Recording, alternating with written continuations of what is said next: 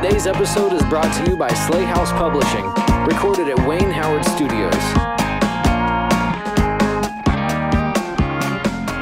All right, guys, we're back, and we're going to start off with the winter movie review for Slay House Publishing's Lit Bits. And we're going to start off today with a movie called Studio 666. Curtis, might I point out, Curtis gets this right on the first try. I'm just saying, why are we not having him do the intros every time? I just sit quietly by most of the time, don't I? So, all right, starting off, Studio 666 starring the Foo Fighters, which is Dave Grohl, Pat Smear, Jenna Ortega. Who's Jenna Ortega? She is an up-and-coming actress. She is a young actress. She's going to appear on our list a couple of times, actually. She's new? Okay. She's new, yeah. She's probably like 20 years old. I mean, she's young, but she's coming... She's popping up on this list a couple of times, and she's also coming out with some good movies. She's also recently been tapped to star in Netflix's series Wednesday as Wednesday Addams. Oh, Wednesday. Okay. All right. So, we just talked about that. Which we just talked about earlier in this season. Rotten Tomatoes gives this movie 81%, which is very generous for Rotten Tomatoes, isn't it? Yeah, I thought so. For Rotten Tomatoes. I mean, right. So you saw this movie. I did not end up getting to see it. What were your thoughts? I love this movie. Like, this movie didn't do great at the box office, but I think it's going to be a cult classic. I think the Foo Fighters understand comedy. Obviously, if you've watched their videos, they understand comedy really well. And they put those elements into horror, so they make this great horror comedy. What's interesting about this movie is that it is based on, so apparently when they were doing Medicine at Midnight, their 10th album, they recorded it at a mansion in Encino, and there were some weird happenings going on during this thing, but because they signed a non-disclosure agreement with the owner of the mansion, they couldn't like come right out and talk about the hauntings and the stuff they experienced at this mansion. So this is a fictionalized version of what they experienced, obviously, and it gets crazy, but it's hilarious, and you can tell that I mean, as much fun as they had a lot of fun making this film. Like, it was a blast. I mean, I know you say that it didn't make a whole lot of money, but I feel like, I don't know, for me anyway, like, I don't think a project like this is ever about like a huge return on investment. No, right? No, this was a labor of love, totally. Yeah. This was totally a labor of love. And I mean, it seems like the kind of project that is specifically designed for cult following status, right? Yeah. Right. Yeah. And obviously it promotes the band. Right. Which is worth so much money. So this little project really is like a promotional tidbit that they're probably doing. Yeah, kind of. One man's tidbit is another man's, massive project, right? Right, yeah. They created a fictional band called like Dream Whisper or something like that. That's like a heavy metal slasher band. And they recorded an entire album of songs for this fictional band. Oh, wow. That they're supposed to be releasing as well. And it was amazing. It was really the amount of energy that they put into this project, like all their projects. It's just fascinating. I'm just the biggest fan of the Foo Fighters. That's cool. So there's more to this than just the movie. Oh yeah. That's totally, really cool. Totally. They're really fantastic people. I get to kind of brag. I got to see a Foo Fighters concert in my friend's garage. In my friend's garage, the Foo Fighters came and played for 50 people. Oh, wow. And they just set up GoPros all over the garage. They called it the Garage Tour, I think. Wow. And basically, it's a sweepstakes. You send in a picture of your garage, and if they like it, they'll come play a show in it, right? Oh, wow. But there are stipulations about the contest. If you win, you can't tell people that you won.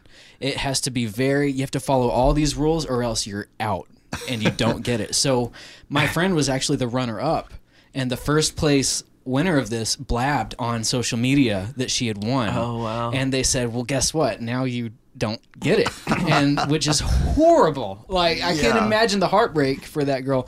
But my friend was over at our house, and she got the phone call and found out. She started screaming her head off, and we got really concerned. We thought somebody had died or something, and she said, we got the Foo Fighters. And I was like, what does that mean? We got the Foo Fighters. Who got them? How do you get them? And she explained what was going on, and she said, and you guys are obviously invited. And I was like, oh my God. So yeah, the year was 2010, and I'm standing in a garage in the suburbs of Dallas, oh, wow. just watching the Foo Fighters. Like, they were from me to you. They were like right there. And I got to talk to Dave Grohl and tell him how cool I thought he was, and he signed my Wasting Light CD with a. Well, first he gave me the CD for free, and then he signed it with a silver Sharpie. Oh wow! And I've got it, and I'm so proud of it. But that is one of the coolest stories I have. Can I borrow it and never give it back? Sure, yeah. I need to put it up here in the studio somewhere. That would be cool. It's really cool. But yeah, it started raining, and they had to take off pretty quick. But man, what a day! What a freaking surreal day. So yeah, they're kind of known for reaching out to fans in kind of a real meaningful way, right? Yeah, yeah, I think so. Really, really cool band. Yeah, yeah. Super cool guys. But that's not the only movie we have on the list. What else do we have? Sorry. What were we talking about? Oh, we were talking about movies. And Yeah. I mean, the more to story come about from the that Foo is Fighters. way cooler than any musician story I have. Yeah, I'm sure it's a great yeah. movie, but yeah, I don't know. What do we have next? Nightmare Alley, featuring Guillermo del Toro. He directed it. He's Yep. the director. I mean, yeah, that's what D means, right? Okay. What did I say? I should have. What did I say? Featuring? yeah, featuring. That yeah. means he's like acting in it, right? Yeah, I should have Okay. prepped Curtis with my script notes before I. In a way, he is featured in the movie. Yeah, it's got as his director. His name right? is on it. Yeah, for sure. Yeah, this one was based on a book by William Lindsay Gresham. Did you ever end up reading the book? I've got it. It's on my TBR, so Yeah, okay. I haven't yet. So Del Toro is probably my favorite director. He has done some amazing projects in the past. I felt like this one was actually some pretty good noir. I mean, Yeah. noir is kind of a difficult genre to approach because, if you do it really, really well, it's amazing. But if you don't do it well, it can be really shitty. Right. And unfortunately, I think there are a lot of bad noir projects. You know, for example, Reminiscence, right? Just an absolutely terrible neo-noir. But this one, I think, really tries at least to kind of get to the roots of what noir fiction is trying to do, right? I mean, it's called noir fiction because it is dark. It is really bleak. Yeah. And I think one of the hallmarks of noir fiction is that you have a protagonist, anyway, who ends up not necessarily in a good space by the end of the story, right? I don't know many noir stories that have a happy ending. Right. Yeah. But I think what makes a noir story work is that it's constantly trying to assess the human condition and the flaws of human characters as they relate to one another, right? Right. So a good noir protagonist should be someone who is intimately flawed, someone that you can really tell is flawed. Yeah. But is also kind of sympathetic. You can't help but root for him to make the right decisions, even though watching this movie, he's not gonna make good decisions. Right. Which can be frustrating and drive away the average. But it's what moviegoer. drives the drama, right? It's what drives the story forward. Yeah. So it's a little long, I felt, because this is like a 2.5 hour movie. Yeah. And I thought, I could probably do without 20 or 30 minutes of it. It's a carny movie, which I also am kind of not so into, because I think a lot of movies about carnies really focus on them being freaks and not really the exploitation really of people who already don't have the same advantages or the same privileges as the rest of us. There's That's a lot that's to the route unpack I there. felt like this movie took. It didn't portray them as freaks. It showed the disparity of their condition. It's the carnival's job to display them as freaks, right? Yeah. So if you're going to do a also piece on them, you dig a little deeper, right? Yeah, because I mean, the carnival itself is really exploitative, right? Absolutely. The whole point is come look at our freaks. But they also, keep the freaks working for them. I say that. I don't mean that they're actual freaks, but you know what I mean. We'll put quotes around freaks. Yeah, we'll put quotes The around it. freaks. I mean, they keep these... The alleged freaks. They keep these people working for them basically under the premise you'll never work anywhere else. Yeah, right? yeah. You should be grateful for your exploitation. That's like a because typical- what else are you going to do? You're just going to be a bum on the streets. Right, it's Yeah. like a typical tactic with that type of thing, isn't Right. it? You need me. You Right. can't go anywhere else. Yeah. evil. Yeah. So I feel dark. like, the thesis of this movie was basically like, people are kind of horrible to each other. Right. And like constantly looking to exploit one another only leads to like self-destruction. Right. It is not anything that is really productive. And so we see these like cycles of people just like consuming other people around them.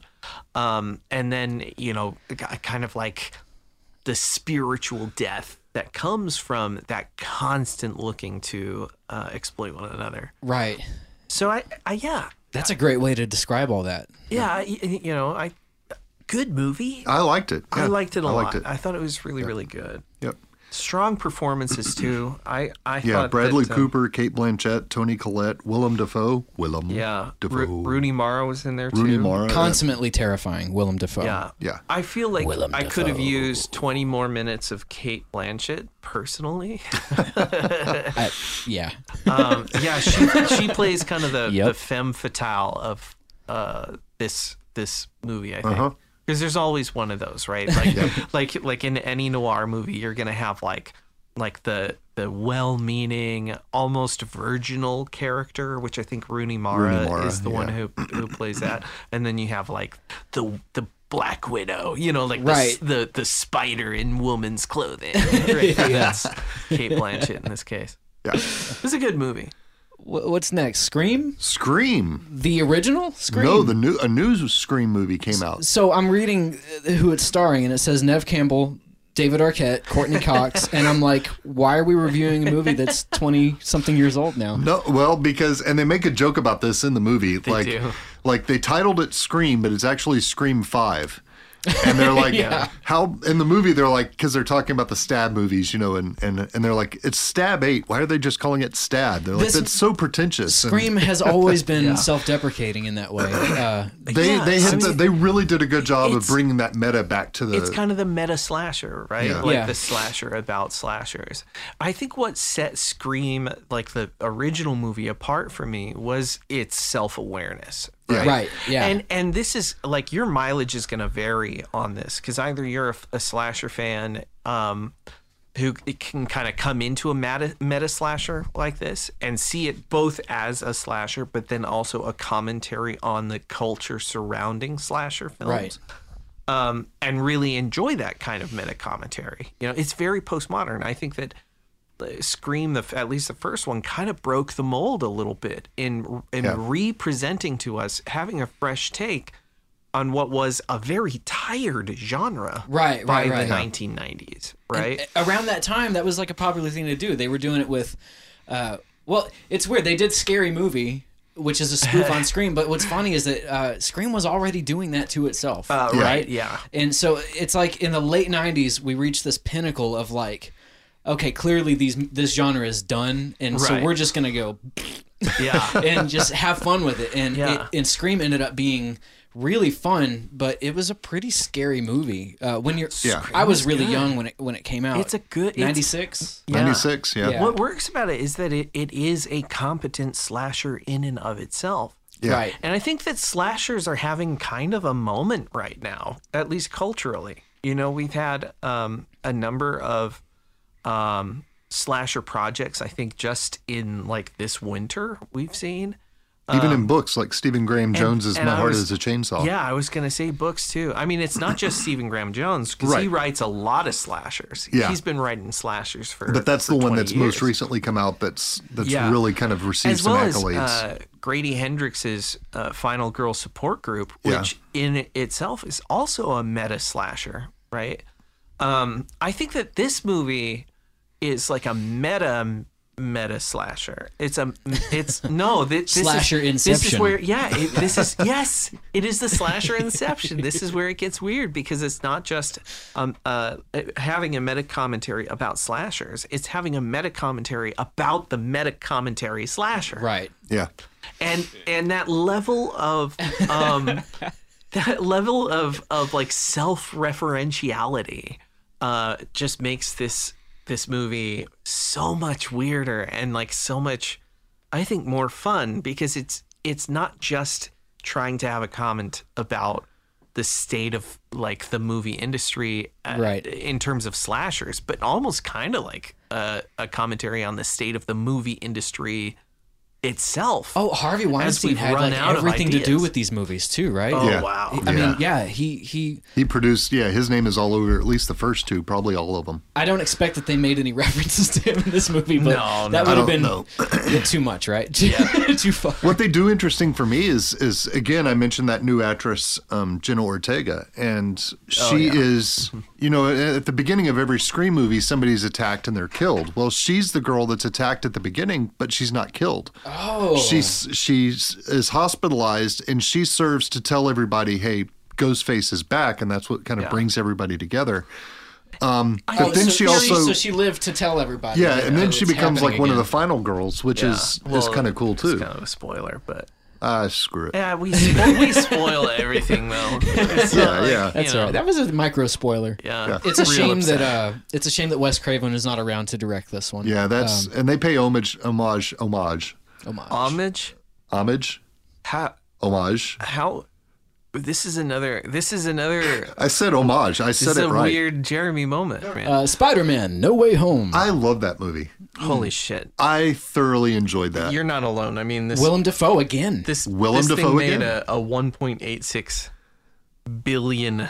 So Oh, really? what's cool about this is they bring back the villains from the first franchises, the first two franchises of Spider-Man. So I mean, it's you wanna Alfred talk- Molina's Dr. Octopus, it's Willem Dafoe's Green Goblin, right. it's Jamie Foxx's Electro. It's like all the original. Like you want to talk like meta, meta movies, right? I feel like this movie is like a time capsule of Spider-Man of the last 20 years. Yeah. I mean, I remember skipping school when I was a teenager. My mom had me skip school to go see that Tobey Maguire Spider-Man It was on a opening day. big It was deal. a big fucking deal. I mean, they had that song with Chad Kroger from Nickelback. I believe in heroes, So, or whatever. it was. So, what I think made this movie such an amazing. you've just pissed off all the Nickelback fans out there. Yeah, I didn't sing it right. Nickelback has fans. Oh, and then Corey Taylor of Slipknot also did a song for that movie. Yeah, So yeah. they had two major musical releases for that. I mean, that movie was such a big deal. It was blown up. Well, Curtis, should I point out then that it's not a misprint on the script that Tobey Maguire is in this film along with Andrew Garfield. They reprised their Peter Parker Spider-Man roles. Cat's out of the bag, right? What? Okay, so Yeah. one of the things that made this movie so amazing an experience for me was that my mother took me to go see the Tobey Maguire Spider-Man. In fact, my mother has taken me to see basically every Spider-Man movie up until the Tom Holland era. And Right. I took her to go see Civil War when Tom Holland was, he first came in as Spider-Man. And she had no idea that Spider-Man was joining the MCU at that point. So that was it was a mind-blowing reveal for her. She was like, Spider-Man's in this movie? And I'm like, yes, Spider-Man is in this movie. But then we went to see this one, and I was like, have you seen any promotional material for this movie whatsoever? And my mother was like, no, I really haven't. I don't know how. She hadn't seen any ads. She hadn't seen any posters or anything. She was coming into this movie completely cold. And she had just watched the entire MCU up until this point. So I brought her to the movie and we sat down, and as we were watching it, Doctor Strange shows up and she's like, Doctor Strange is in this movie? And I was like, oh my gosh. She doesn't even know. You don't even know. So Doctor Strange shows up, and then Alfred Molina shows up as Doc Ock, and she's like, Dr. Octopus is in this movie? Just over and over. Yeah. And so no, seriously, every single time.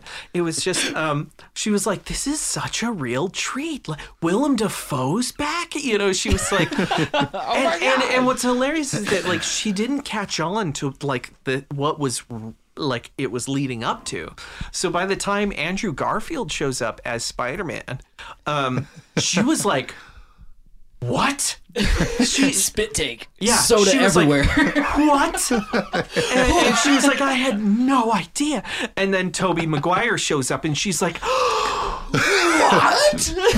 We watched this movie 20 years ago. You know, it was just such a wholesome moment. It's hard to believe it was 20 years ago. Oh, wow. That's amazing. Yeah. That movie was so good. And to bring it full circle, in a few months, a Doctor Strange in the Multiverse of Madness is coming out, and guess who's directing it? Who? Sam Raimi. Who directed the first Spider-Man. Very cool. Yeah. So talk about coming around full Sam circle. Sam Raimi has major horror creds too. Yeah. I think it's gonna be I think that I'm excited. My wife's crazy about Doctor Who. I bet she's going to be excited about that. The Cursed. The next movie, The Cursed. I didn't know much about this. Okay, so this movie it's a werewolf movie. It's a period piece set in England, and basically, landlord goes and kills a bunch of gypsies, ends up with a werewolf curse on his hand. Yeah. Right.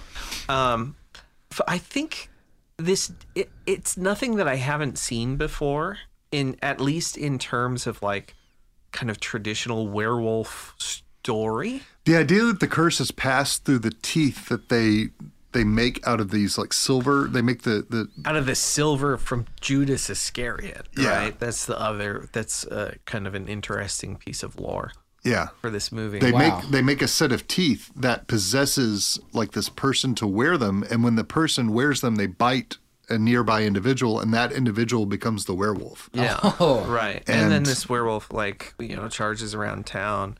But it's just executed so well, I think. It is executed so well. And I think that what works is, at least for me, is like, not only is this a really cool werewolf movie with some werewolf transformation stuff that I have never seen before. It's so fucking wild. Like the way they shift into the werewolf visually. Yeah. The werewolf itself doesn't look like it's not like a dog with fur. Right. It's creepy. I think the design for the werewolf creatures are really awesome. I think I've been a little disinterested for a while about those types of things because it starts to look the same. Every time they do a werewolf thing, it's the same looking werewolf every time. How do you innovate on a werewolf movie? Right. And I don't know that this movie really does innovate a whole lot, but what it does do, I think, is dig into like the human weight, if you will, of it, like a curse like the werewolf curse. And what I think this movie also does really well is present, kind of a commentary on the sins of call it imperialism or really the sins of just rich, wealthy, white landowners. Right. And the way that they treat the indigenous peoples of a region. I don't necessarily know that the gypsies, quote unquote, in this case, in this movie, were necessarily the indigenous people of Britain. Right. But they are, like refugees, right? Right. The symbolism is kind of still there. They've come to this land. I think they actually, I think they do lay claim to the land. They did. Yeah, that was the source of contention because they were like, we own this land before you guys. Now, I don't think they were indigenous, but I think they had just a stake on the land. Yeah, they had a land stake. And the lord of this land decides like, no, I'm not going to recognize that. And he has them slaughtered in one of the most breathtakingly horrific shots of any movie. Yeah. Really? Yeah, that was very the slaughtering of the. It's a static shot, on like a tripod basically or whatever, like a wide shot, like a distance, a big wide shot. So you see the distance of the entire encampment of these peoples as the Lord's men, come in and brutally murder every single one of them. Oh. Yeah. It is incredibly well choreographed and just one of the most kind of breathtaking and horrifyingly violent sequences. So you're getting the gravity of the situation kind of as a whole, right? Yeah, and I mean it it feels like it's such a super long shot. I bet if you actually timed that shot, it is not that long. Probably. It's maybe like a minute and a half or 2 minutes long. But it feels like, I mean, the weight of that whole sequence is just unbelievable. A little bit of trauma there. Yeah. I think it does some stuff really, really well. Yeah. And I think that on the whole, I felt very positive about this movie. Yeah. Yeah. In comparison, the Texas Chainsaw Massacre. Now, as a resident of Texas, this was particularly scary for me. Now, I haven't seen this incarnation of it, but I've had my share of being completely disgusted and horrified by this series. I've never been much into these movies, so I did not watch this one. So it's they're grotesque. They're extremely violent. This movie is. Yeah, I mean, it does not hold back on its violence. Yeah. It is one of the Unabashed. bloodiest slashers I think I've seen in a long, long time. Sarah Yarkin, Elsie Fisher, and Mark Burnham. Yeah, really not big names at all. Which is what you want for a movie like that. You know, you want some. If your characters are unrecognizable, you feel a little more isolated. So I think this is what makes the Texas Chainsaw series kind of interesting, is that so many of these Texas Chainsaw filmmakers, because there are how many movies are there now in this series? 236,000. There's gotta be. I mean, I think it's like 9 or 10. I was gonna say, for real, there's got to be like 8 to 10. Yeah, so maybe it's 8. I don't remember. But there are a lot of these movies, and a lot of these directors keep trying to look back. I'm like, well, what made the 1974 movie so interesting? Right. And I think that, for one, it was exceptionally low budget, right? Yeah. And it was also kind of predicated on this weird kind of tension between, like, the hippie yuppies, right? The ones that show up in the VW van in the 70s, right? They don't know nothing about the country. Yeah, they don't know nothing about the country, and they show up, and then there's these... So they deserve to die. There's these southern cannibals, right? Which, like, come and like, kill them and eat them, and it's a fucking nightmare. And because it's so low budget, because it's so grainy and the audio is muffled. They get away with way more in that movie than anything else. So attempts to revisit this with a bigger and bigger and bigger budget, I think sometimes misses the mark, because it's always something of the politics of the moment. I think this movie in particular sits really poorly with me because of the way that it kind of frames its politics, right? In this movie, it revisits a lot of the same ideas of the original Texas Chainsaw. The main characters are like college-age kids with a lot of money who are coming to this podunk town in Nowheresville, Texas, where they've purchased all of the land, all of the buildings, and they've got a bunch of hipsters who are coming in to... what's that word when you have hipsters come in and move into gentrify? Yeah. They're coming in to gentrify this area of Texas. Big mistake. And they are a diverse group of kids. You know, there's like, oh no, not in Texas. No, exactly. You're gonna pay for that. There's like the whole story kicks off because they show up. There's already this weird kind of like semi-racist. But like Thin Blue Line bro who shows up in his like gas guzzling giant Texas truck. Yeah. And he's their I don't know, he's their landscaper or whatever. He's their the guy who's been fixing up all of these buildings for sale to these hipster investors, right? And so the group of hipsters show up in this town. And one of them, who's trying to show like, hey, don't you want to buy a stake in this town and help us gentrify it? He spots an old Confederate flag on a building, and he says, oh, no, you can't fly that shit. And like, that's his original sin, right? He's like, he looks at the rich Southern history of Texas, and is like, oh no, racism, and he charges into this abandoned orphanage or whatever, where he encounters this old lady who is like, no, but I bought the deed to the house. Like, you don't own this house. This is my property. And he doesn't believe her because, of course, he bought all the property, right? Right. And so he's trying to take down the Confederate flag, and he's not able to. And it really pisses this woman off. She has like a heart attack and dies.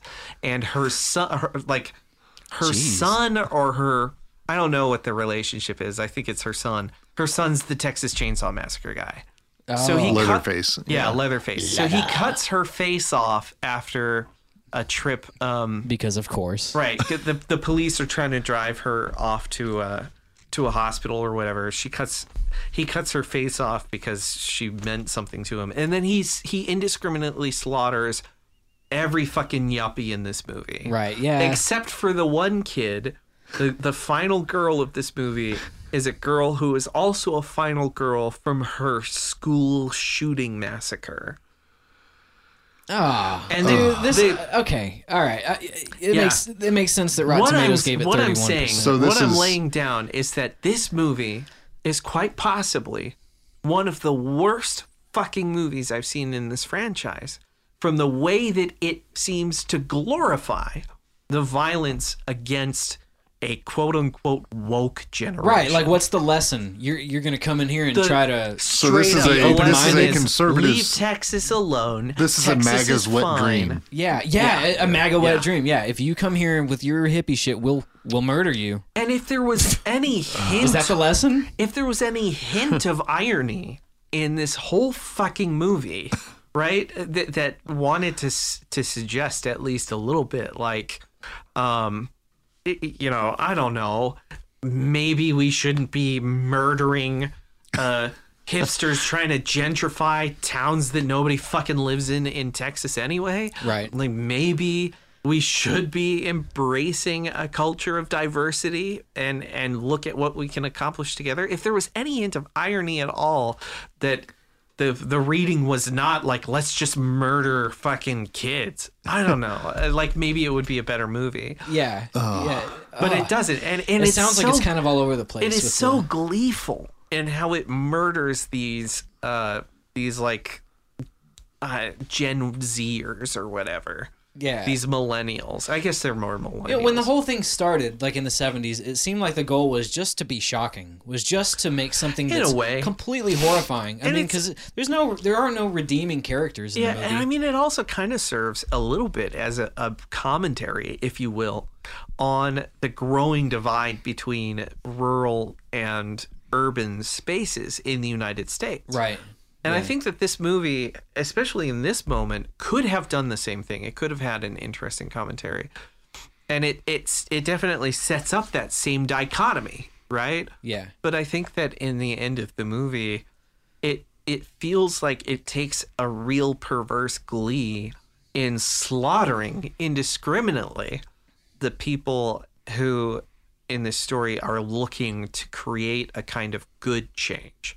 I'm not saying that the characters, these millennials or whatever, are necessarily good people, because they have selfish motivations, and there are, especially like when it comes to the one character, he's so invested in making his money from this rural space that he cuts corners that actually do impact people's lives. Yeah. But it's also like, but it's like unwittingly, right? It's also kind of like, do we really have a whole lot of, should we have sympathy for the people who are maybe displaced by this gentrification, or this like revitalization of some of these spaces, when those people are fucking racist maniacs? I was gonna say they're murderers. Who gives a shit? I don't know. Yeah, how can you take their side on anything if they're murderers? It kind of sits poorly with me that the whole, it's like, oh, this situation could have been avoided if we had just had some empathy, because it's just arming this weird radical, like white right-wing nut job to get a chainsaw and murder people on a party bus. Yikes. Jeez. I don't know. It sounds like a hard feels thing for very me to- one-dimensional. Like, Yeah, I did not enjoy It is, it. yeah. I mean, like, That's the vibe I got from all those movies. if It's you're one-dimensional. It's just if slaughter. you're just going for the wholesale slaughter, like, let me tell you, holy shit, is there a lot of it blood and delivers, guts. right? But all those story elements, the though, rest- those seem really It just odd. like after the movie was over, I was like, holy shit, that's a fucking wild movie.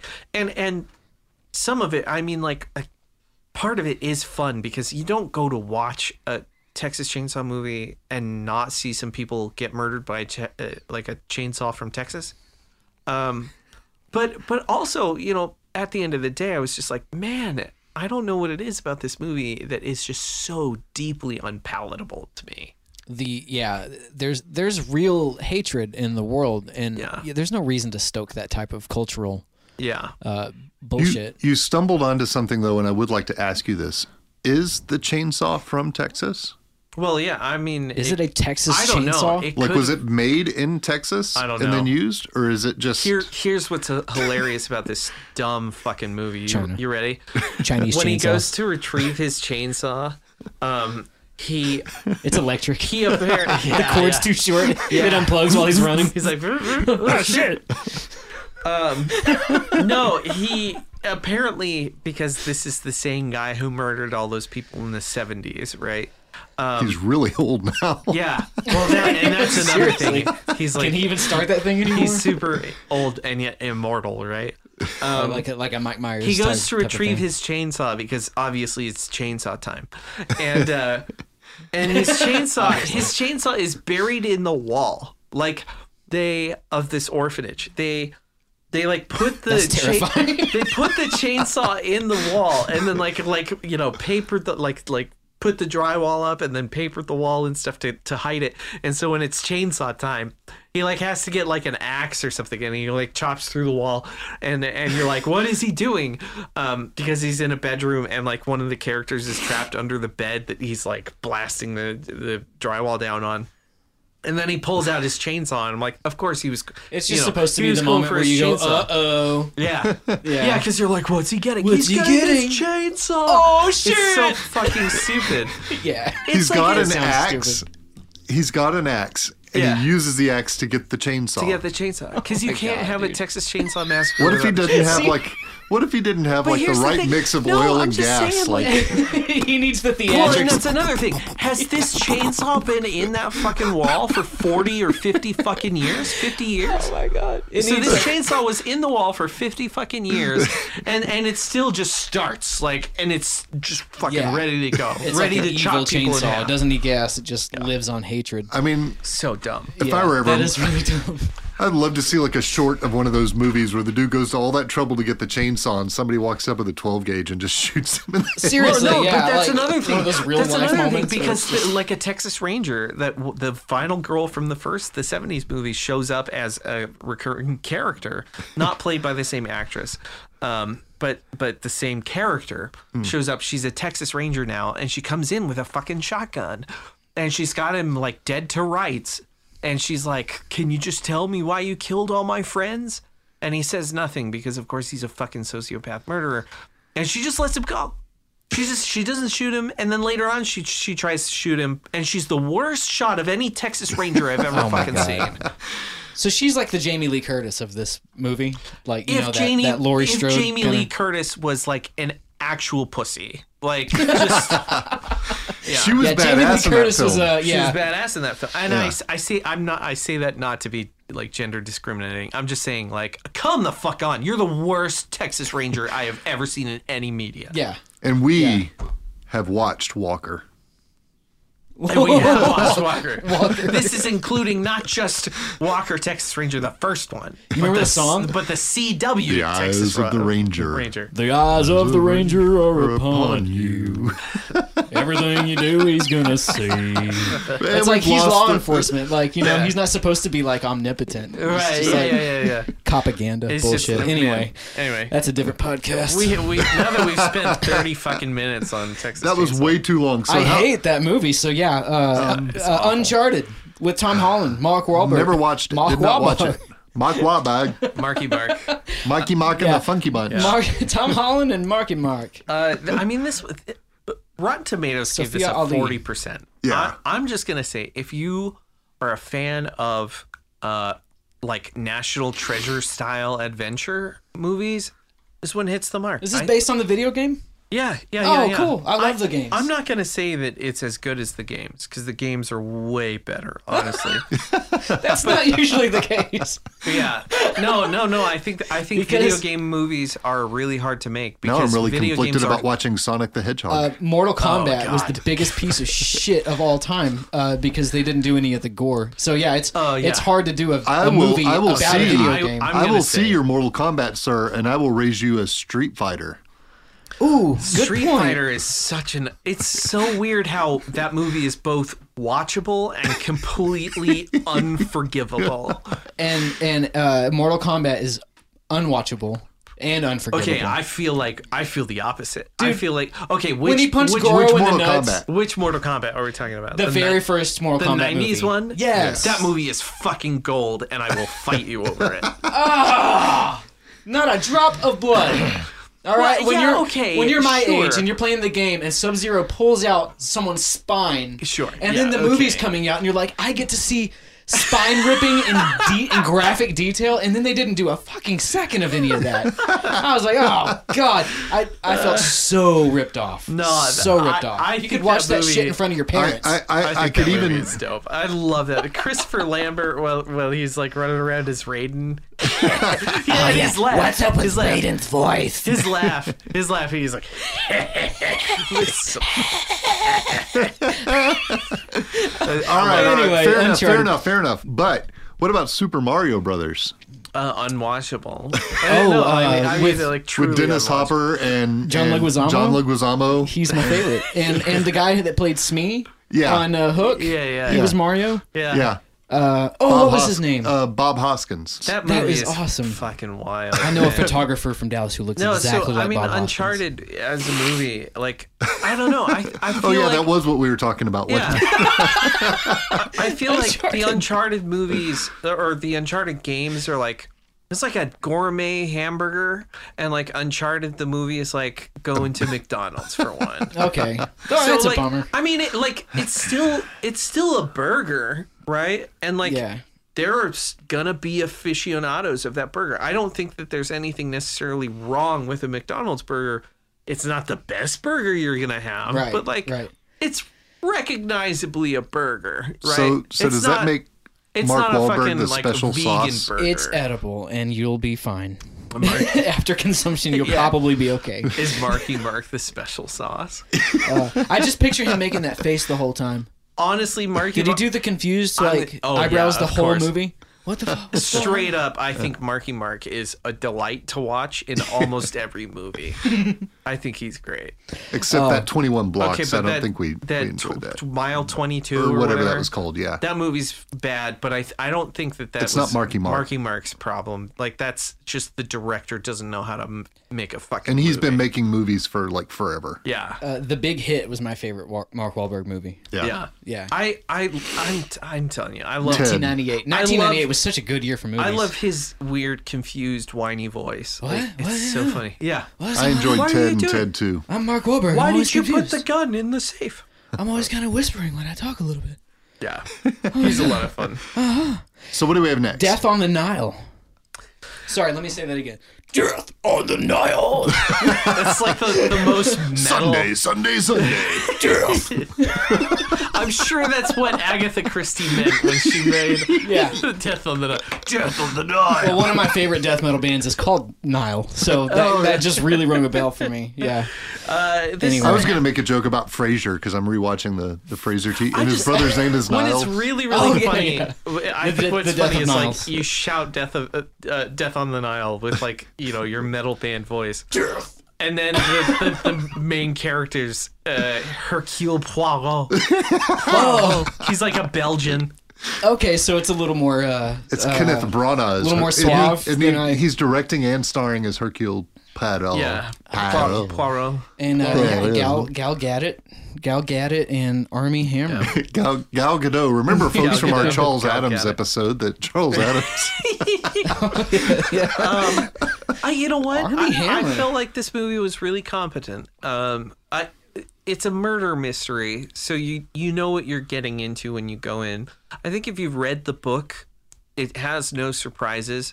Stylistically, you can tell that this movie was shot during COVID. Like, there's a lot of just like the camera spinning around a person Was it as filmed they're with a monologuing. webcam? The whole movie was filmed with a webcam. Is that how you know it was during Yeah, COVID? basically. No, it's more like the blocking. They You had know, to like zoom the whole thing.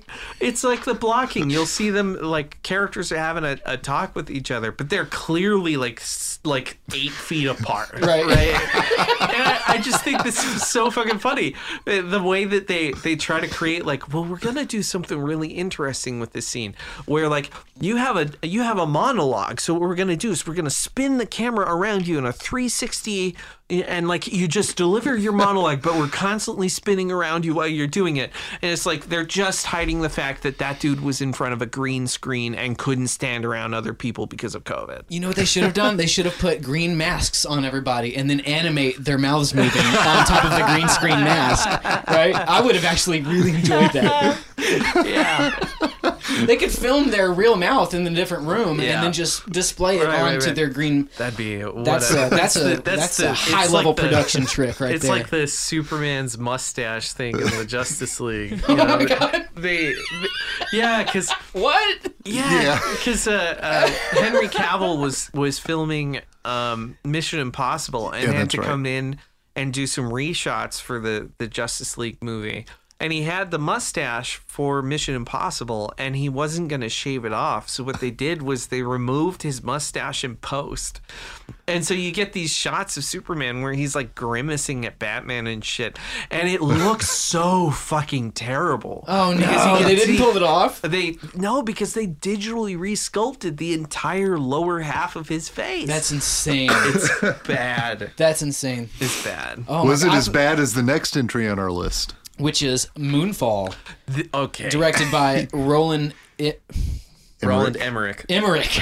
I I was gonna say Emmerich. I gotta be honest. I wish I had come in to the studio as I was watching this movie, because my thoughts are so, like, vast and complex, so much more vast and complex. We're about to than add this 30 more minutes to fucking this. movie. Yes, we are. This is worth it. Let me tell you. 38% on Rotten Tomatoes. So I'm. That's generous. Oh, Okay, so Roland Emmerich was the director of Independence Day. And Yeah. the first one? Yeah, the first He's one. done all those and the second disaster one. films, second hadn't he? one. Yeah, like he 2012. did 2012. He did yeah. Day After I Tomorrow. really liked Independence Day. Okay, I until think- I watched it as an adult. I think that Independence Day was his last good movie. Oh, that's not It was good. also like his first movie, wasn't it? So I don't know. I don't think it was his first it one. may not have been, but it It was was his a only. really big hit. Dude, he blew right? up the White House and freaked everybody out. It was fucking wild. Everybody freaked That out movie when the White House blew up in that movie movie. is bonkers. So this movie was supposed to be, like, kind of his return to, like, both a really destructive kind of, like, eco movie, because that's what he's done a lot of previously. You know, like 2012 was like an end of the world movie. He does a lot of Oh, these. that was him? Yeah, 2012? he does a lot of these, like, disaster movies, right? Right. But this one was kind of his return to, like, another big kind of, like, sci-fi thing. 'Cause he did that with the Independence Day sequel, but that was kind of a sequel. This is supposed to be its own thing. And the whole premise is, like, the moon is a superstructure, and it's like a space arc, right? Like, it has, like, the DNA of all human race, and basically the human race's alien forebears created this superstructure, but the superstructure is infected by a massive AI that's aiming to blow up the moon and then blow up all of Earth because it wants to eradicate human life. Whatever. Naturally. Yeah. Naturally. This is the most As sensible. these things tend to go. This is the most sensible part of the movie. Let's talk about how about this? Like, they get into the superstructure of the moon, and the one nerd, the fat nerd who would never survive in space. Let's be real. Didn't you say he couldn't go? He said he couldn't go initially because he had IBS. He couldn't go because he has irritable bowel syndrome. and what's his face? Good old What? Yeah, good old Patrick Wilson is like, but think about it. Haven't you always wanted to go? And he's like, I have always wanted to go to the moon.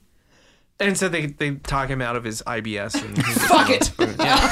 I'll have a tummy ache on the moon. Yeah. Well, I think what's so upsetting is that like he doesn't shit his pants at any part in the movie, which really would have been the payoff for that joke. Well, if you're weightless, yeah, I don't want to see a zero gravity pants I do. shit. I would rather see that than fucking Moonfall.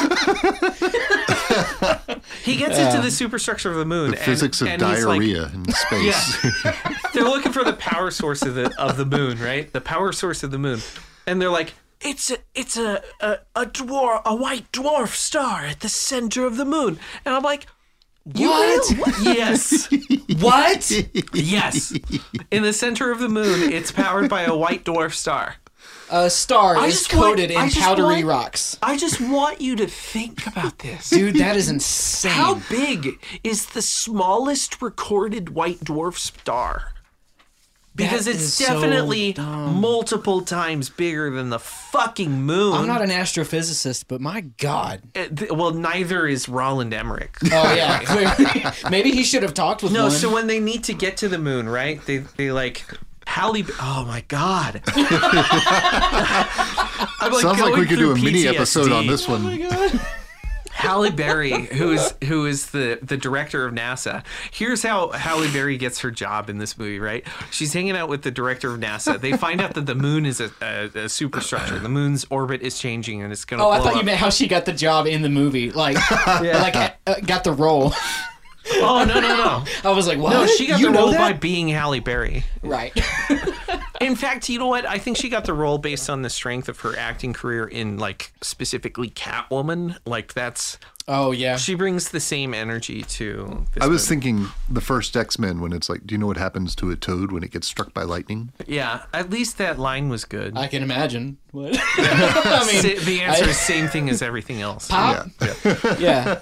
No, well, so- at least she didn't bring that monster's ball energy Yeah, to this so movie. Halle Berry's hanging out with the director of NASA, and they discover, like, that the moon's orbit is changing. So the director of NASA, as they're discovering that the Earth is doomed, right, picks up his phone, calls his wife and says, pack your bags, we're leaving. And I'm like, to fucking where? We're leaving. Where are you gonna go that you're gonna survive Titan's a nice fucking this time. moon crash? Titan's nice this time of year. I'm just sitting in disbelief. He's like, pack your bag. Where are you? We're talking about an extinction level event, and you're just like, we're going to Hawaii. Yeah, we're gonna have some beach fun. Yeah, what are you expecting? for our last few days? So where were they going? So who knows?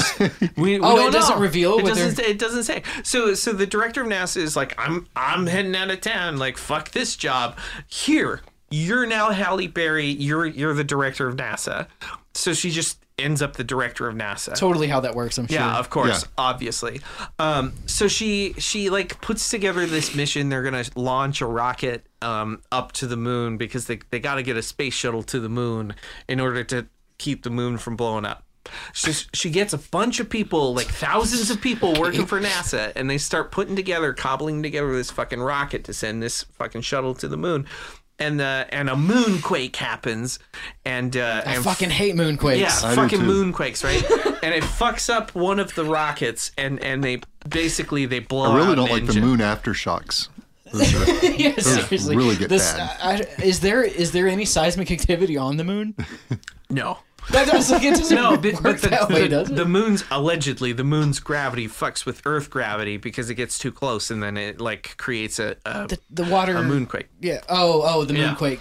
Yeah, so the moon's gravitational pull fucks up like Earth gravity, and then Earth gravity's tectonics like fuck up whatever. This It all breaks- sounds really made up on the spot. Of Yeah. course. It breaks one of the engines for the ship. And so, like, Halle Berry's like, well, I guess we got to scrub the launch. Sorry, guys. We've had a good run. So she sends everybody home. And within, like, literally 2 minutes, fucking every NASA person has left. And they're like, well, we still got to get to the moon.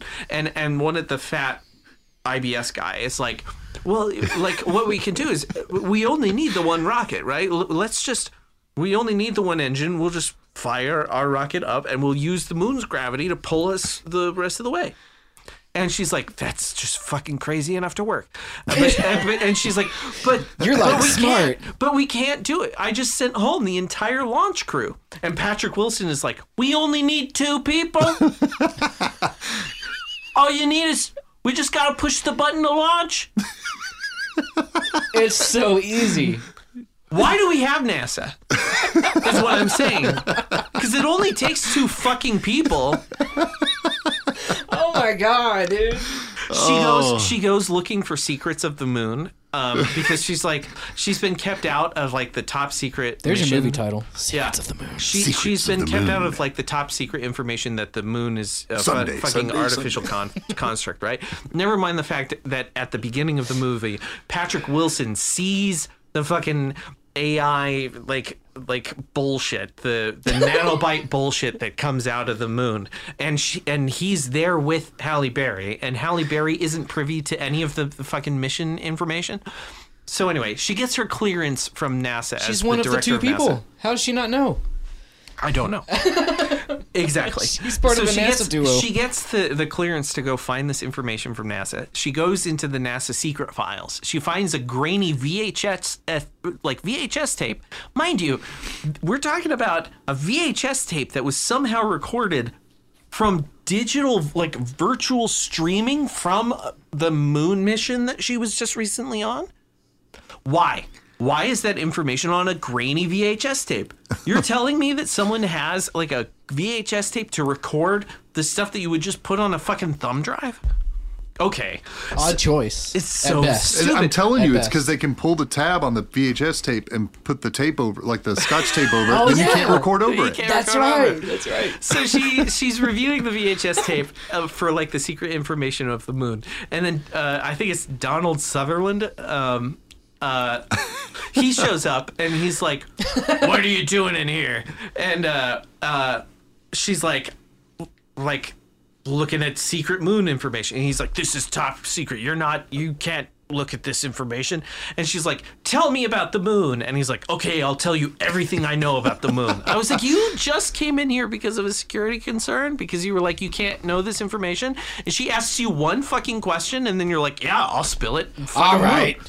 I'm pretty Moon's falling. positive. I got nothing else going on. I'm pretty positive that when I've heard this same story pitched to me, when I've gone and told people like, hey, I'm an author, I'm a writer or something, and you get like these people who want to be writers, but they've never like gotten into it officially. So what you're hearing and they come up and they're like, ooh, I have a great idea for a story, see? And they're like an 8-year-old like telling you this idea. And yeah, that's And this it's just movie. that's who wrote this. hopelessly full Nobody- of holes and nobody- inconsistencies Yeah. and all that. Yeah. Nobody. Somebody went at up to all Roland thought Emmerich. about Somebody this went up to fucking- Roland Emmerich and said that, like pitched this, and he's like, "It's so crazy, it might work." I hope they said that in Roland the Emmerich, movie. and like, yeah, whoever Has he wrote ever this. had a turn down an idea? Like, I feel like, okay, like I know I rely pretty heavily on the joke of like how much cocaine was in that room. Oh, dude. I mean, Did they spend their $146 million budget on cocaine? cocaine. Was Sorry, every time you say cocaine. like Every time you say legitimately, cocaine. I just can't wrap my head around what a fucking boondoggle this movie is. This guy has like some. What's the other director that's goofy? Transformers. Michael Bay. yeah, Does he have like some Michael Bay vibes There about is him? some real Michael Bay energy in here. Right. Yeah. Roland Emmerich and Michael Bay are playing this game of yes and, or this game of like hold my beer. Like, Yeah. I'm making this movie. Oh yeah, well hold my beer. Watch I'll what I make do. it- Yeah. There are subplots of this movie that I'm like, what the fuck is happening here? I think like Land Rover or whatever the fuck must have paid him a whole bunch of movie to be like, make sure you have a solid 40-minute B plot. So that's what these movies are kind of about, really. Oh, right? Product placement? Yeah, product product placement, placement. for Yeah, sure. yeah. Yeah, Lots have- of really exciting visuals, and then in a movie called brand. Moonfall, I really want you to dig into the pathos of the characters that are left in fucking Colorado as the moon is falling. Don't show us the fucking whatever white dwarf star in the middle, which doesn't make any fucking sense. Don't show us any of that. don't even know don't what explain any of the lore of your stupid movie. Just exposit it to us in a 12-minute dialogue, like in the fucking last act of the movie. It's like sometimes these it's like their whole thing is like, who cares? It's a movie. Like if you ask any questions, Yeah. you know, like why? How does a star fit in the? Who cares? It's a movie. Yeah, it's a movie. I can't stand when people say that. Who cares? It's a movie. Yeah. Like, movies are supposed to make you feel just- stuff because they're based in some This movie, little bit of reality. This right? movie had me laughing aloud the entire fucking runtime. I was cackling like a maniac, and it's not because this movie is good. It's because with every choice, they made the worst fucking choice possible Yeah. for telling this story. I don't think I've ever liked a Unreal. Halle Berry movie. I mean, what movie? Okay, Her big some movies were like performances. Swordfish. She did like Gothica. And- She won an award for Gothica. I Gothic, think. yeah. I like the James Bond movie, but then she was in a bikini for that one. So I was gonna say every time she's in a movie that I liked, she was kind of being sexualized, which is basically distracting from what's going on in the movie. I just straight up, I do not think she's a good actor. No, thank you. I'm like afraid to say it. I'm like waiting on somebody else to say it. No, I think Everybody she's a loves Halle Berry. I think she's a kinda- terrible actor. She's it's shitty. Yeah. It's real shit. Monsters Ball just was. Oh my god! I never watched that, but that made me like I'm not a Her fan of that character kind was of. like, what? Yeah. Dude, too much. I It's will like never forget. I will never forget the infamous basketball sequence of Catwoman. oh god. See, I'm not gonna watch it, like, because I'm done. I've been done with Halle Berry since like the early 2000s. Okay, that Catwoman movie. Well, I mean, that wasn't. Catwoman was a mess because Halle Berry is legitimately terrible. Right. But also because like the editors of that movie is like ungodly. It's fucking crazy. Cloud Atlas.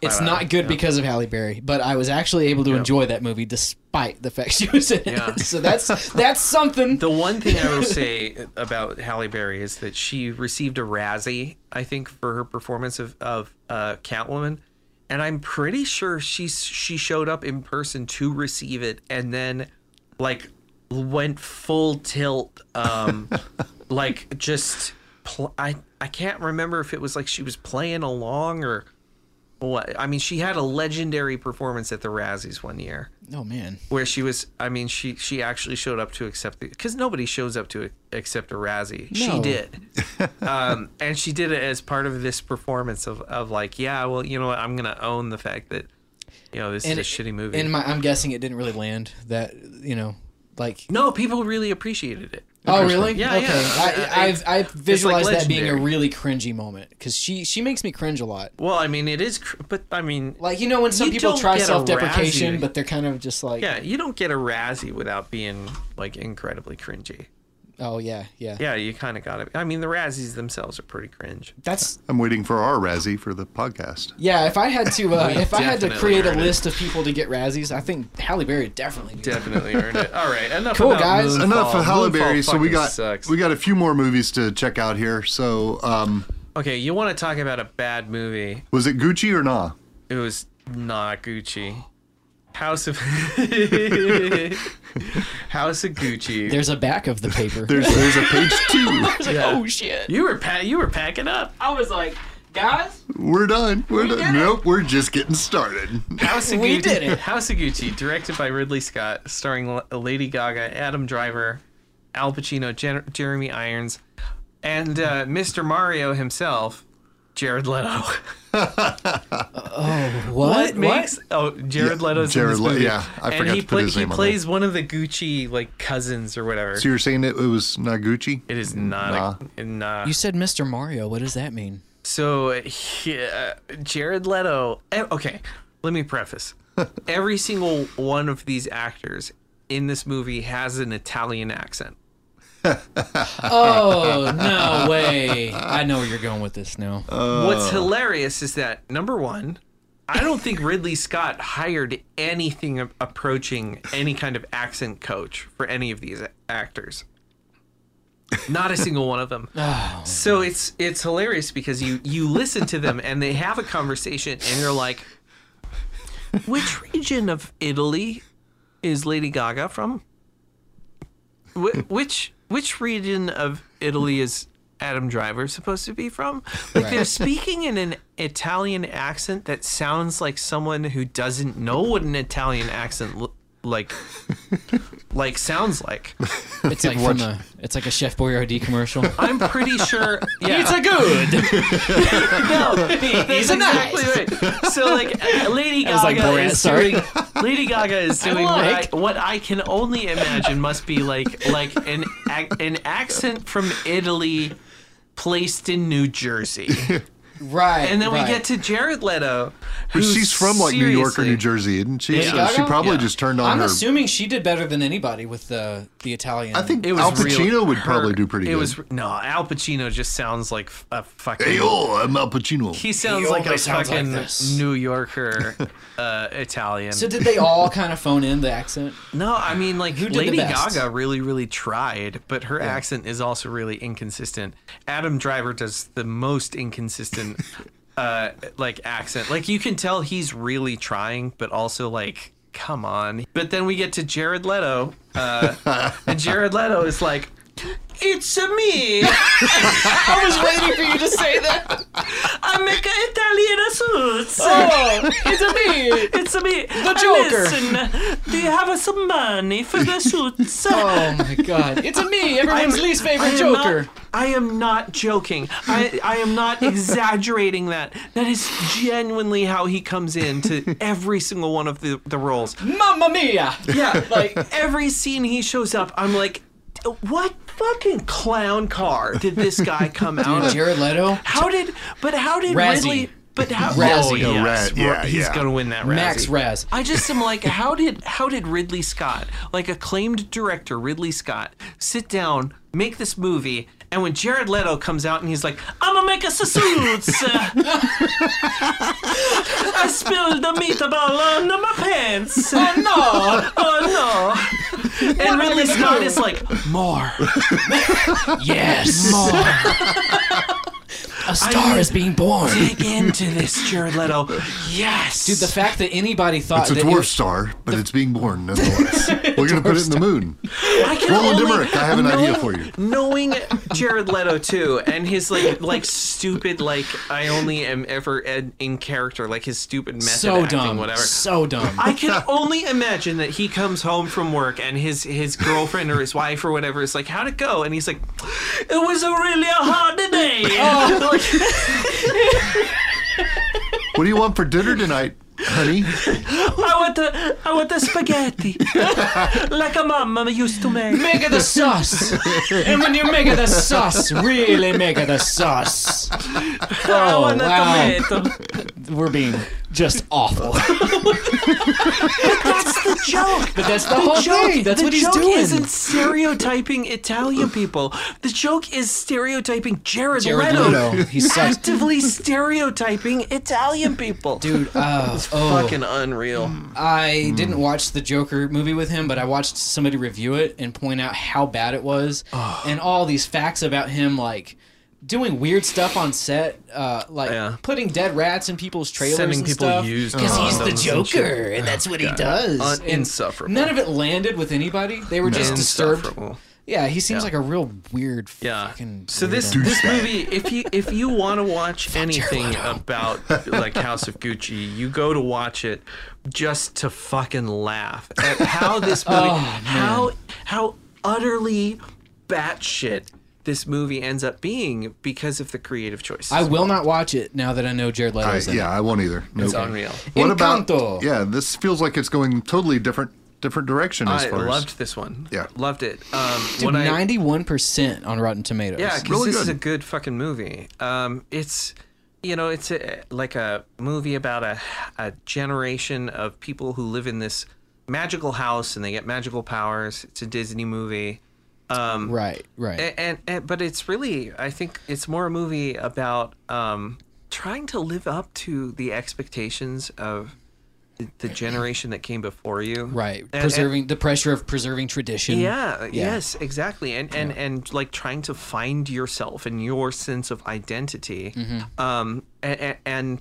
And still try to like be your authentic self when so many people want something from you Right, or expect right. something from you. Which works in so many social arenas. Yeah. That type of framing. So it's Yeah. an absolutely beautiful movie. Everybody is talking good. about the song, the Bruno song. We Don't Talk About Bruno, which I think has become Bruno? There's a character Bruno. Oh, I was like, Bruno Mars did a song for the movie? No. It's the character. Character named Bruno, and nobody talks about him. And so there's a song like "We Don't Talk About Bruno," which has actually kind of been co-opted by, I think, the LGBTQ community about the fact that so many of their family abandon them for their identity, for the Right. things they can't change about themselves. Yeah. And this character Bruno like tells the future, right? That's kind of his thing, and people misunderstand him because of that, and they cast him as a villain that he really is not. And so I think that's been used as a metaphor. For me, I think the banger of the movie is this song that one of the sisters sings about the weight and the pressure of Sing it for us. I can't sing it. But it's like the weight and the pressure of just like having to live up to people's expectations of you. Yeah. And I think yeah. it's a beautiful movie. It's beautifully animated. I think it's got so much heart, so much to really actually say, which I think is very rare in a lot of animated films. A lot of these Disney movies that have come out over the past 10 years, I'm just like, man, don't release a movie just because you haven't released one in a year. Right. Like, wait till you've got a story that Yeah. actually means something. And I think I that feel like this these movie- stories are And this like, one's now on Disney meaningless. Plus too. It so is, yeah. it's- And yeah, this one stood out to me much more than God, dude. There's like a list of like Fucking 8 movies Moonfall. that I Like just Frozen. don't care about. No, yeah. And they're all visually stunning. They're all masterpieces of like graphic design. And, Yeah. But whatever, if the story's not there, it's really hard for me because Disney, that's what they do.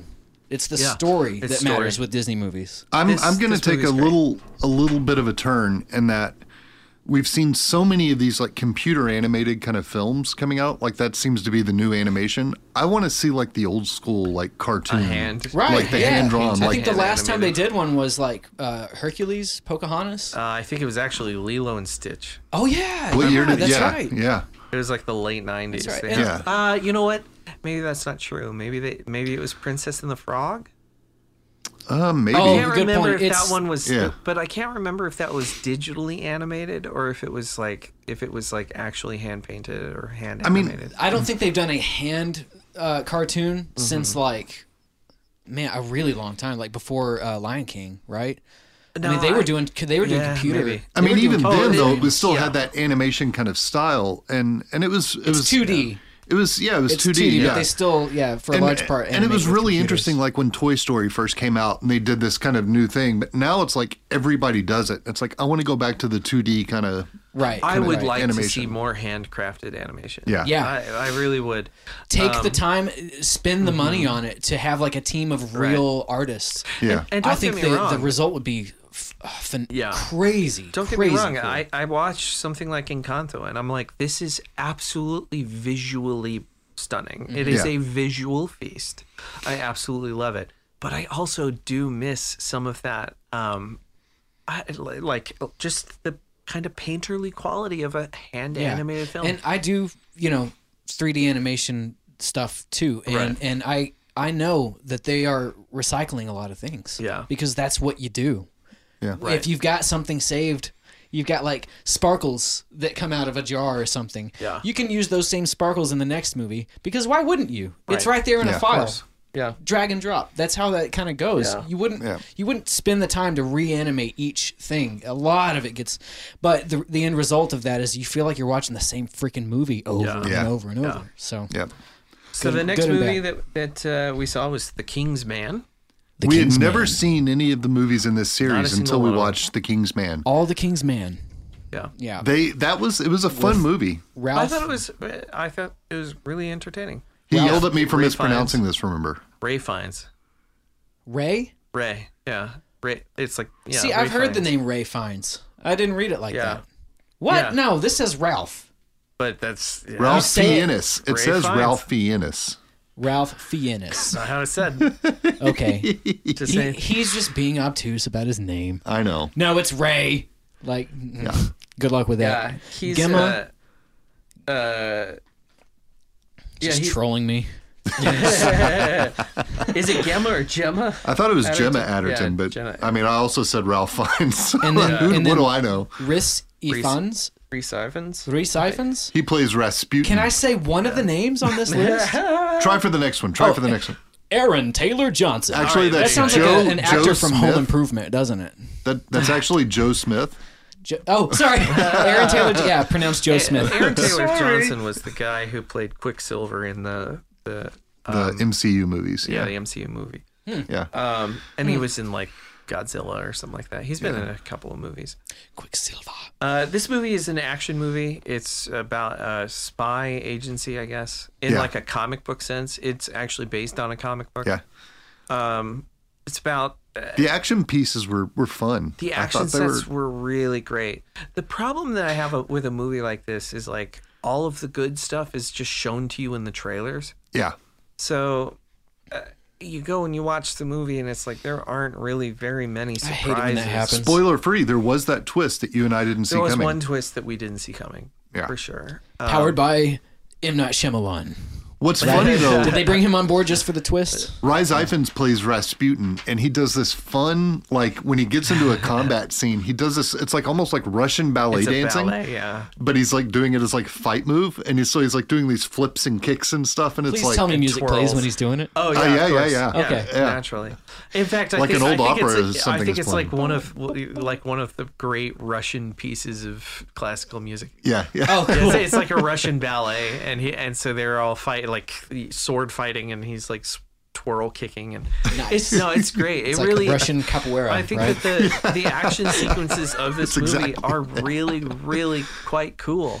But I also think like it's also just a huge dorky stupid. Yeah, Rotten Tomatoes gave it 51%. So I think that's- they aired on the side of it's a good movie. I feel like 51% is just like 1 out of 2 critics was like, yeah, all right. I don't know. I mean, I'd it give did this make a me want to solid- watch the rest of the series. Yeah, I would give it a solid C. Yeah. You know, I Yeah. think if you've got nothing better to do for an afternoon, why not? Why not? But how about Marry Me? It's funny we included this on the list, and neither of nobody us went to see it. No, I even have Peacock. Like I have the subscription, and I'm not watching Marry Me. I will not watch a Jennifer Okay, Lopez so movie. this is I a watched true Anaconda story. and I'm done. I went to see this movie. I'll watch Jennifer Lopez. I Yeah. went to see this movie 3 or 4 times. I bought a ticket, because I get the tickets through the AMC Plus or Oh, whatever. I was like, Yeah. come again? So it doesn't cost me any money to get a ticket. right. Right. It doesn't cost you any extra money. Extra money. Right, yeah, You did pay to see it. I did pay. It just Which may not be a extra money. transgression on its own in my book. So, I don't know. I booked a ticket to see this movie 4 different times, and I'm not joking, every single It's time. that guy again. Every, like, no, every single time I booked a ticket, something would come up that was just a minor inconvenience. You folks And I at was home like, can't. You folks at home can't see, but Trevor actually has these big, thick plastic glasses, and he walks in with like this look on his face, and he pushes the glasses up. And, I'm here to theme Jennifer Lopez again. here to the J-Lo movie again. One for Marry Me. Yeah. It's the Marry Me guy. It's the Marry Me guy. Right. It's the Marry Me guy again. Bet he's not married. Right. Married to J-Lo. I wish I was Owen Wilson in this movie. I'm going to be married by the end of the movie. No, but it's Jennifer like Lopez. every time there was a minor inconvenience, I was like, well, I can't go see Marry Me now. Damn it. It's Damn. like a little part of you is like, Yeah. So I still haven't Kate's seen probably it. like, honey, I think this could wait, but we need to go get some Snickers at the actually- store. It's, oh well, all right. I just can't go see Marry Me then. Can't go see it. No, it was really funny because I even asked Caitlin. I was like, Kate, do you want to go see the J-Lo movie with me? And she looked at me and she goes, you actually want to see a J-Lo movie? And I said, I mean, it's not like I wouldn't see it. I'll go see it. And It's for research. she looked at It's me for and the she said, podcast. she says, Trevor, that movie is gonna be garbage. So even my Great wife, instincts. even Yeah. my wife would not go see this this movie. Oh man, I'm just saying, whatever that means. J-Lo fired somebody from a set of a movie for bringing up the South Park episode with her in it. I think they were singing the taco taco taco burrito, which is incredibly stupid. Yeah. That's not me, everyone. Okay, I'm quoting South Park, but get- she is incensed by that. She So has never gotten over it. That was 15 years ago. If we can go on a dumb tangent, right? There's like this group of ladies on the internet on Reddit. There's a subreddit called Female Dating Strategy, and I actually think that the idea behind it is really wholesome. The idea is that like women need to be more comfortable admitting that they have value in a relationship, and they shouldn't settle for douchebags, right? Agreed. Yeah. So what Yeah. the whole At the very idea is least. like own the fact that you are worthy and that you deserve a partner who can see that worthiness. Right. The problem is that it has been co-opted by these fucking crazy people who now are like, if he doesn't have $1 billion fucking dollars and a dick as long as a fucking, I don't know, a longboard, then like don't date that guy. It's become like this weird toxic community where they're like, there are no good men left in the world. All men are trash. You're a queen, and fucking treat him like dirt because like a they're- grievances group, right? Yeah. But not just a grievances group, like a group that is like really militant about like no, they're losers and you should only exist to like siphon their money away. It's real bizarre.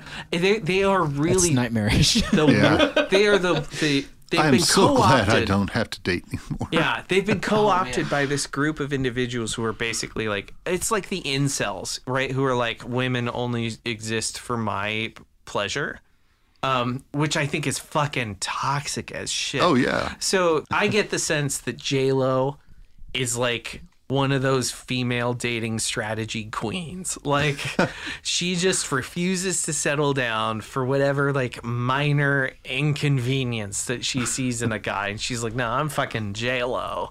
Yeah. I have no evidence for this whatsoever. He eats ketchup. J-Lo's gonna listen. J-Lo and her way. fans. J-Lo and her fans are gonna listen to this, and they're gonna get real mad at me. But We should tag them in the tag J-Lo and her fans. Now, oh gosh, Trevor. Wait, what are we going to We talk saw about a next, movie. Trevor? We saw a movie. Oh Lord. Oh Lord. Oh goodness. It's a movie.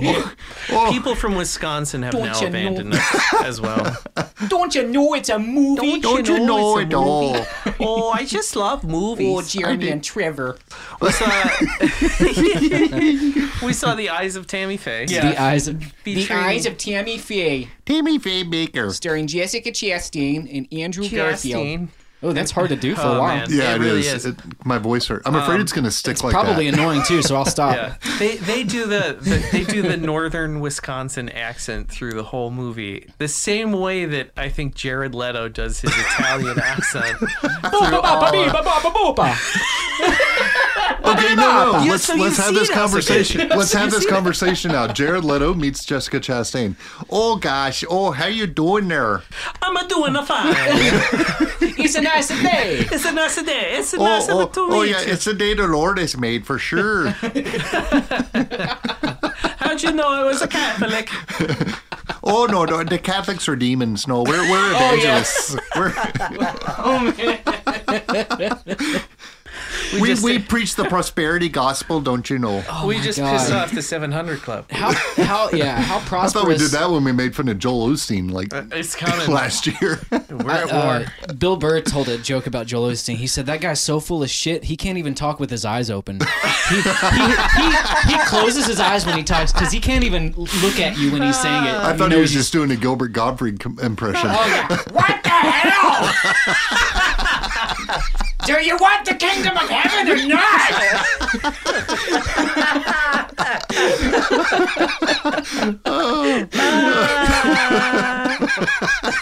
Oh man, yeah, but for real though, That's true, don't you know? We gotta all go for the kingdom of heaven. I don't do that accent. This is the only one.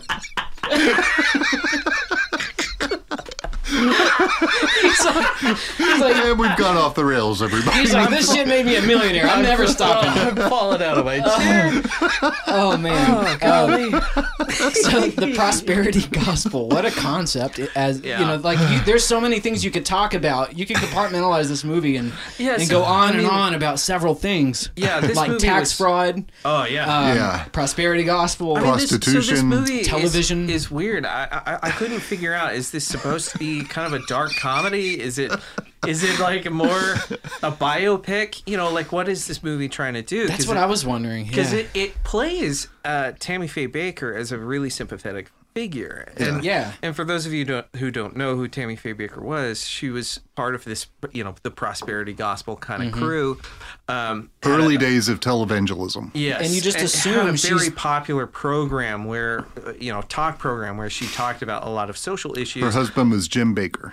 For anyone who Right. doesn't know, Tammy Faye was the one with the mascara running way down her face when she was crying. Yeah. Which was Yeah. often. That was Yeah. like spoofed on Saturday Night Live too back It when was. it Yeah. happened. And, Yeah. and this was because she was accused, she and her husband, right, both were accused Of embezzling from their embezzling church. from their church. It was a really big scandal. Tax fraud, especially wire fraud. in this whole universe. Prostitution. Of like televangelism. And Jessica Hahn. That's how they caught him, because he was Oh, paying yeah, off that's Jessica right, yeah. Hahn because she Yep. she With the accused him church of, money. of raping her. See, I didn't even know that part. Like, you could Yeah. sprinkle in any crime, and I would believe it. But then she these like people posed are for Playboy right after that. No, and, it was a real thing. Yeah. Yeah. weird. He got caught in that big scandal. and and he used you church funds to assume- pay her off, and then they Yep, that's investigated right. and they realized they had been embezzling from their church. Yeah. And Like everybody with- knew like for crazy so stuff. long what he was doing. It's just they Oh, needed yeah. something to Right. hook him on. Yeah, and I mean, like this stuff. Like you talk about Joel Osteen, like that guy still does this stuff today. Yeah. I don't think that there is a Christian. Jim Baker's, I think, worse than Joel Osteen. Yeah, I don't think there's Christian media out there that isn't doing this in some way. Yeah, shape, or this form. is their shtick. Yeah. Well, I mean, their audience and their base is shrinking like crazy. So right, you're of course. like witnessing this real time like desperation. Yeah, the they're collapse. doing outrageous things to get people on board. Vincent D'Onofrio brings a creepy energy to Jerry Falwell. Oh yeah, Like that was like super Because you menacing. have to. Yeah. I mean, Super if menacing. you're That gonna play was, like, Jerry the Falwell, you perfect better get ready casting, to I think. creep somebody out. If there's any one thing that I think this movie does really like poorly, I honestly I think that it tries to make sympathetic figures out of Tammy Faye and Jim Baker. Oh, out of Jim yeah. too. Yeah, Yeah. they try to make him, kind of cast him as a guy who, a well-meaning guy who just kind of got caught up in the moment. Oh, bullshit. yeah, 'Cause I know. he's out there at this He's still moment doing it. doing that shit. He's still doing He's selling doomsday food buckets. Like Yeah. Yeah. full of garbage MRE shit for Yep. for $2,500 you can get 20 years Stock worth your- of food. Stock your apocalypse basement because Seriously. because Jesus is coming back and the world's fucking ending. On behalf of everyone on Earth, fuck this is Jim Baker. This is a real thing. Yeah, so that's the problem that I have with this movie, right? It's Yeah. like they try to paint these very sympathetic figures from people that I think are just wolves in sheep's clothing. Yeah. And when you don't portray them as wolves in sheep's clothing, This shit continues. And I'm not saying that maybe there wasn't something good about Tammy Faye and the way that she pushed back against the Christian community, like for their treatment of gay people, for example. Like I do think that she was looking a bit more inclusive than the rest of the church was, but I don't think that makes her any less a wolf. Yeah. Right? Right. You're I in don't it. think that You're in it. makes You her could- any less a predatory. Well, they hint at that figure. too sometimes in the thing. Like she was a master. Like the Jessica Chastain plays her as like a master deflector. Like her mother's like, "How are you affording this stuff?" And she like totally like shifted the conversation. She learned like, how to lie, Yeah. like they Yeah. did, and Yeah. yeah. If you're in it and you don't leave, Yeah, but it I feel like it waffles between Yeah, the two. it does. It instead of again showing her as the wolf in sheep's clothing, she ultimately is. so Yeah. are they trying to give the viewer like this like thought project of like you don't really know people's intentions, like people are good and bad, whatever. I think that what they are trying to do is just make her into the sympathetic figure of the because Yeah. the Right. story wouldn't work if you didn't have a sympathetic protagonist. Yeah, you've got to. Yeah, I'll postulate The whole that she scene was- with the puppet, like as a kid, when she's like using the puppet to like, Right, to that was talk. like creepy as But also shit. that, like, Yeah, her she's a creepy lady. her Yeah, she's very exclusion creepy. from the church because she was a child of, she was the product of an affair, Yeah. right? Her mother, had sex with someone outside of her marriage and then ended up giving birth to her. And so, she was a scandal in the local How church. outrageously common. Right, yeah. Who gives a shit? These people get hung But that's the thing, I mean... for a bunch of people that promote forgiveness. Yeah. They get hung up on the most They're trivial It's the really shit. weird biggest- to me how yeah. how they show Another podcast. They show some is. It elements will of be. how toxic this environment really is. Yeah.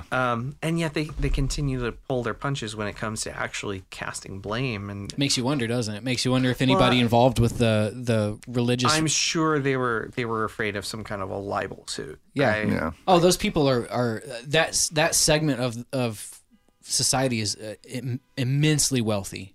Yeah. The religious right, evangelical. It's Yeah. I mean, they're like. I I was thought you going to were say gonna they're say- like the mafia. They are the mafia. Like they really do Oh, no, engage yeah. in Yeah. mafia tactics. It's scary. It would not surprise me if this movie's script were bent to the will of those people in some Yeah. way. Yep. Yeah. I thought you were going to say No doubt. they were litigious, which I could agree with that too. But Maybe. I bet they are.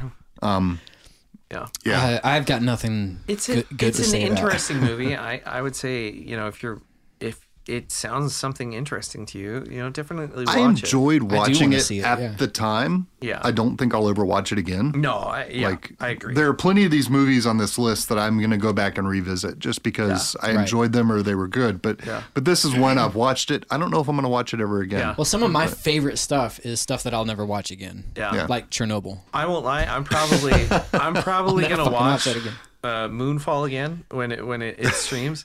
If only So you can further understand how a star exists inside of the I moon. need a shot by shot breakdown of how fucking stupid that movie is. Can we get Neil deGrasse Tyson on Zoom and do an interview and talk about Moonfall with him? I wanna see that guy Neil, how live does a tweet. star exist inside of the moon? I want somebody to just be super like fucking mean about how they break down. Yeah, I how want a scientist to be like, okay, moronic this movie is. yeah, here's why. As long Unreal. as we can also do a Patreon short where we interview Tammy Faye Baker, Gilbert Isn't Gottfried she as dead? Joel She died. Osteen, She died. and You know what? Jared That's not Leto the as the ghost of Tammy Faye That's Baker. not a problem though. Jeremy has a book on necromancy. I do.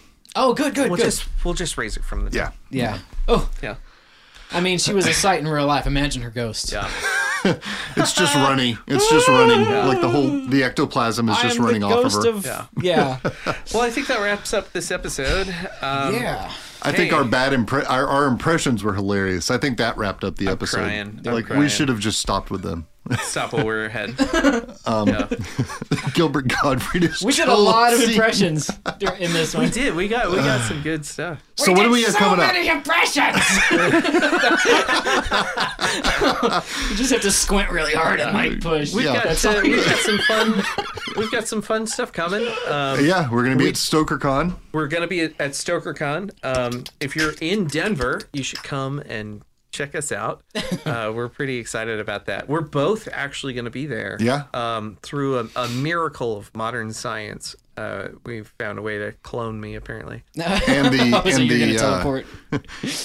and the Slay House budget.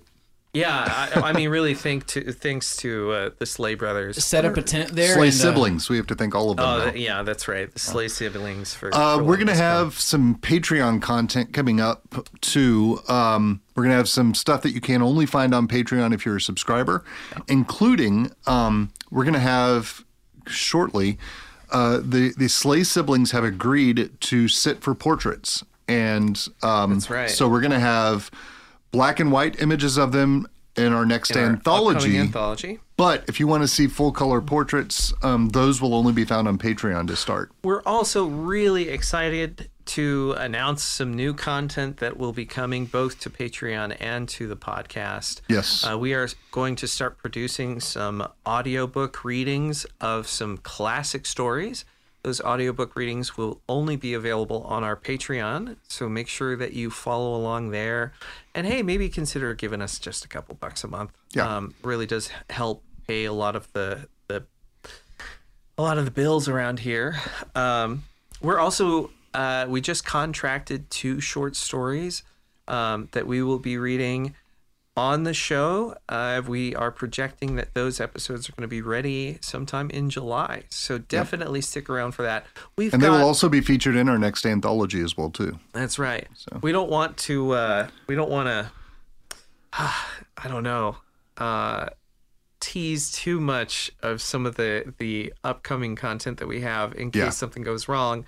But we're really excited about some potential author interviews coming up in the next few weeks. We just recorded a phenomenal episode with Rich Handley, comics historian. Definitely go back and listen to that episode. If you did not listen to it yet, it is a real treat. Really cool guy. Really cool guy. Really fun interview. What else? We are open for book submissions. We're being very, very selective on what we want for books, but starting July 1st, we are open for short story submissions for the next anthology. We are, like you say, we are currently looking for some novel submissions. So if you have a novel or a novel project that you'd like to pitch to us, please, you can send that to editor@slayhouse.com. We have Twitter accounts. Yeah, we may not be open for too much longer with the novel submissions, depending on what we find. We are being very selective about it. Yep. But you can follow along at slayhouse.com for any information about our submissions. Yep. Both the podcast and the publishing house have a Twitter presence. We've got an Instagram that we're trying to grow, but we're not done a lot with. Same with TikTok. Same with TikTok. We are strategizing our TikTok strategy right now. Sure, that's how we'll say it. Yeah. But if you want to follow along with us on social media, you definitely should. We are at Slayhouse and at Slayhouse Litbit, SLEY. I don't know why I have to spell it because you're already listening to us, so you probably know us, but spelled just like it sounds. Not really. And if because nobody spells it like this. Anyone who's interested in what else is going on with Wayne Howard Studios, we've got a Patreon as well. Yes. It's patreon.com/Wayne Howard. And a lot going on in this studio. We got a really cool group here, and it's exciting. Do you want to end this episode with a little bit of music from what you're doing? Yeah, actually, we got something ready for you. So awesome.